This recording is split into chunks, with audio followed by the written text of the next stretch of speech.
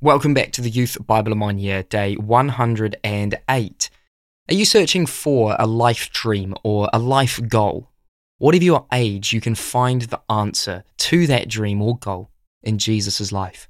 He was the greatest life coach of all time, and he shows us that it's never too late to turn things around, to make a new start, and ensure that our lives are set in the right direction and aiming for the right things. I like to think of myself as young. Recently, I heard that middle age runs from 35 to 58 years of age. On that basis, not only am I not young, I am well past even middle-aged. People often speak of being middle-aged as a time of midlife crisis. A midlife crisis can be caused by aging itself, or aging in combination with changes, problems, or regrets over work, career, relationships, children, and physical changes associated with aging. Individuals experiencing a midlife crisis are often searching for an undefined dream or goal. We may have a deep sense of remorse for goals not yet accomplished. We may fear humiliation among more successful colleagues. We often desire to achieve a feeling of youthfulness. At the root of all these things is a sense of something being missing. There's often a tragic wisdom in midlife crisis, as we realize the emptiness of much of what we used to strive for, even if what we replace it with is not always particularly wise. I've often wondered whether Zacchaeus, whom we read about in today's New Testament passage, was going through a midlife crisis. Whether he was or not, he found the answer that so many people are searching for in his encounter with Jesus. No matter how long you've traveled in the wrong direction, you can always turn around. With Jesus, it's never too late to make a new start and ensure that your life is set in the right direction. From Proverbs 10. Ill-gotten treasures have no lasting value, but righteousness delivers from death. Whoever walks in integrity walks securely, but whoever takes crooked paths will be found out. Apply the rocking chair test. A successful businessman, who is well known to be a man of extraordinary integrity, told me that he applies the rocking chair test to all his decisions. He pictures himself one day in his retirement, sitting in his rocking chair and looking back on the decisions that he's made. What will he decide was a good decision, and what will he decide was a bad decision? He wants to ensure that the decisions he makes now he will not regret later. This passage shows us the things we need to avoid, such as malice, foolish gossip, and laziness. Honesty and integrity are key to a life lived without regret. Ill-gotten gain gets you nowhere. An honest life is immortal. A good and honest life is a blessed memorial. A wicked life leaves a rotten stench. If you live honestly and with integrity, you can be confident and carefree.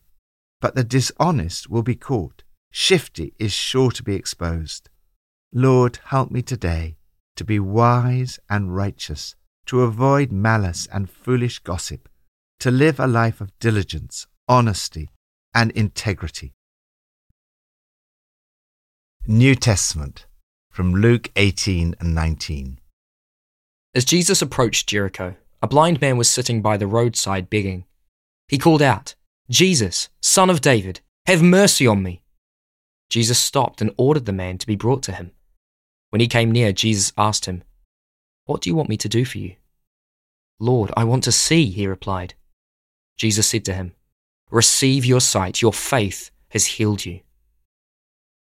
Jesus entered Jericho and was passing through. A man was there by the name of Zacchaeus. He was a chief tax collector and was wealthy. He wanted to see who Jesus was, but because he was short, he could not see over the crowd. So he ran ahead and climbed a sycamore fig tree to see him, since Jesus was coming that way. When Jesus reached the spot, he looked up and said to him, "Zacchaeus, come down immediately. I must stay at your house today." So he came down at once and welcomed him gladly. All the people saw this and began to mutter, "He has gone to be the guest of a sinner." But Zacchaeus stood up and said to the Lord, "Look, Lord, here and now I give half of my possessions to the poor, and if I have cheated anybody out of anything, I will pay back 4 times the amount." Jesus said to him, "Today salvation has come to this house, because this man too is a son of Abraham. For the Son of Man came to seek and to save the lost." Set your life in the right direction. Jesus came to make it possible for our lives to be redeemed and transformed. He takes the 12 aside and explains that the purpose for which he has come will involve being mocked, insulted, spat on, flogged, and killed. But on the third day he will rise again. It is the crucifixion and resurrection of Jesus that provides hope for every human being. The blind man is an example of someone whose life is totally transformed by an encounter with Jesus. A man whose life had ended up with him sitting by the roadside begging is transformed when he cries out for mercy. Jesus says to him, "Go ahead, see again. Your faith has saved and healed you." The healing was instant. He looked up seeing and then followed Jesus, glorifying God. Next, Zacchaeus encounters Jesus. Zacchaeus was probably not young. As a chief tax collector, he'd reached the top of his profession.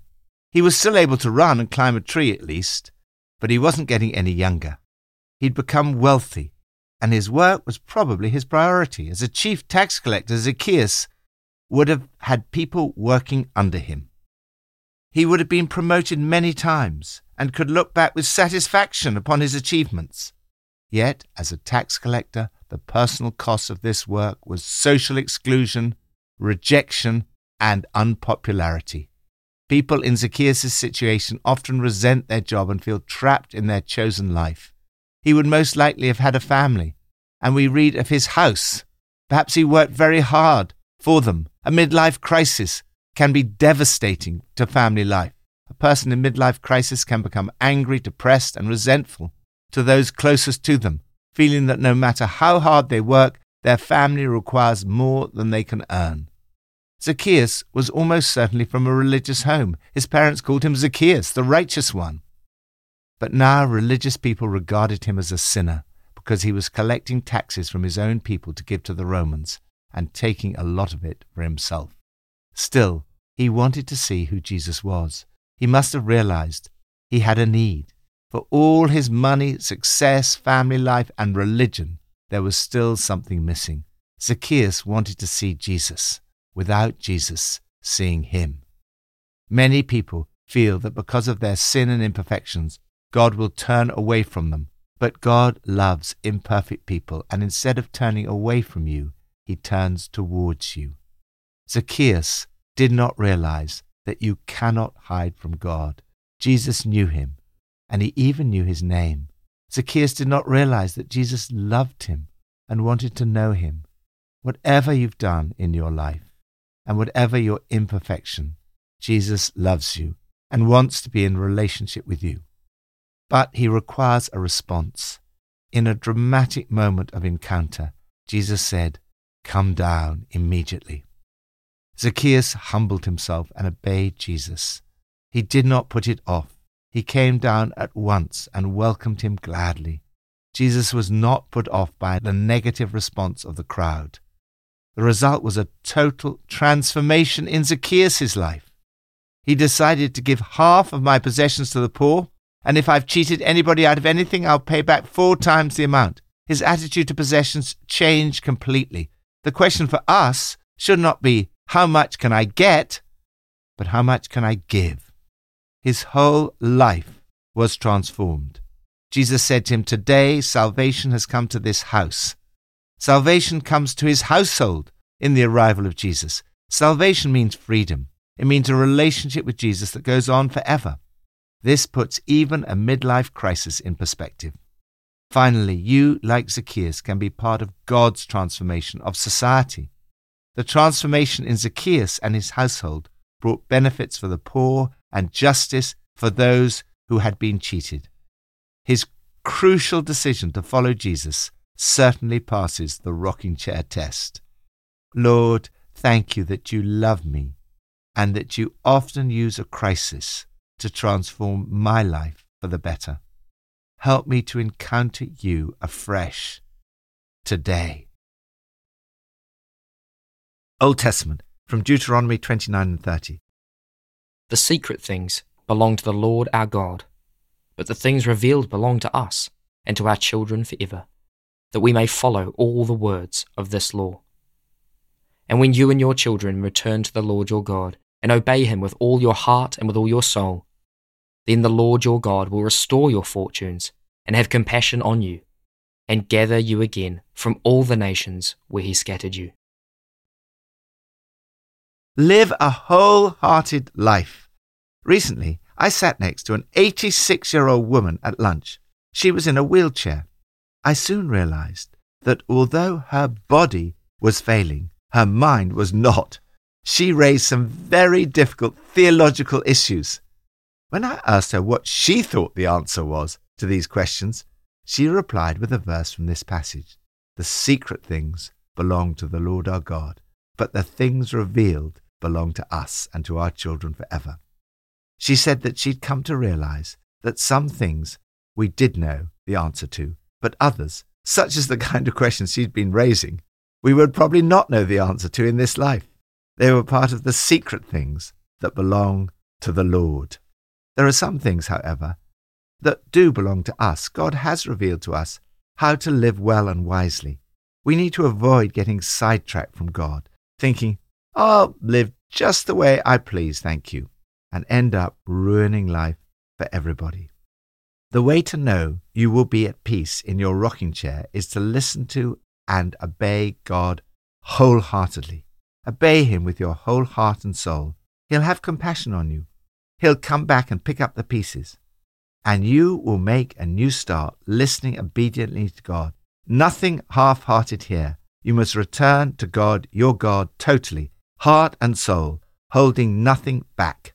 It is never too late to start living a wholehearted life. Lord, help me from now on to live a life of wholehearted obedience to you. May today be a new start. Help me to obey you wholeheartedly. Pippa adds, having read Luke 19, the story of Zacchaeus, it made me think of the time that I went to the Passion Play of Christ in Trafalgar Square on Good Friday in London. There were so many people, it was a challenge to see. Being rather short, I felt just like Zacchaeus trying to get near Jesus. If there'd been a tree, I would have definitely climbed it. I tried standing on benches, bins, walls, desperate to see. I was moved on twice by security. It was very frustrating. I wanted to see Jesus, even if it wasn't the real one. It must have been both exciting and nerve-wracking for Zacchaeus to be singled out by Jesus above everyone else in the crowd. Jesus sees us and seeks us out, even if we feel insignificant. Let's pray. Lord, today I turn back to you. I turn away from the things that were not of you and were not good. I focus my eyes on you. Come into my life more, Lord, and fill me with your Spirit. I pray this today, in Jesus' name. Amen.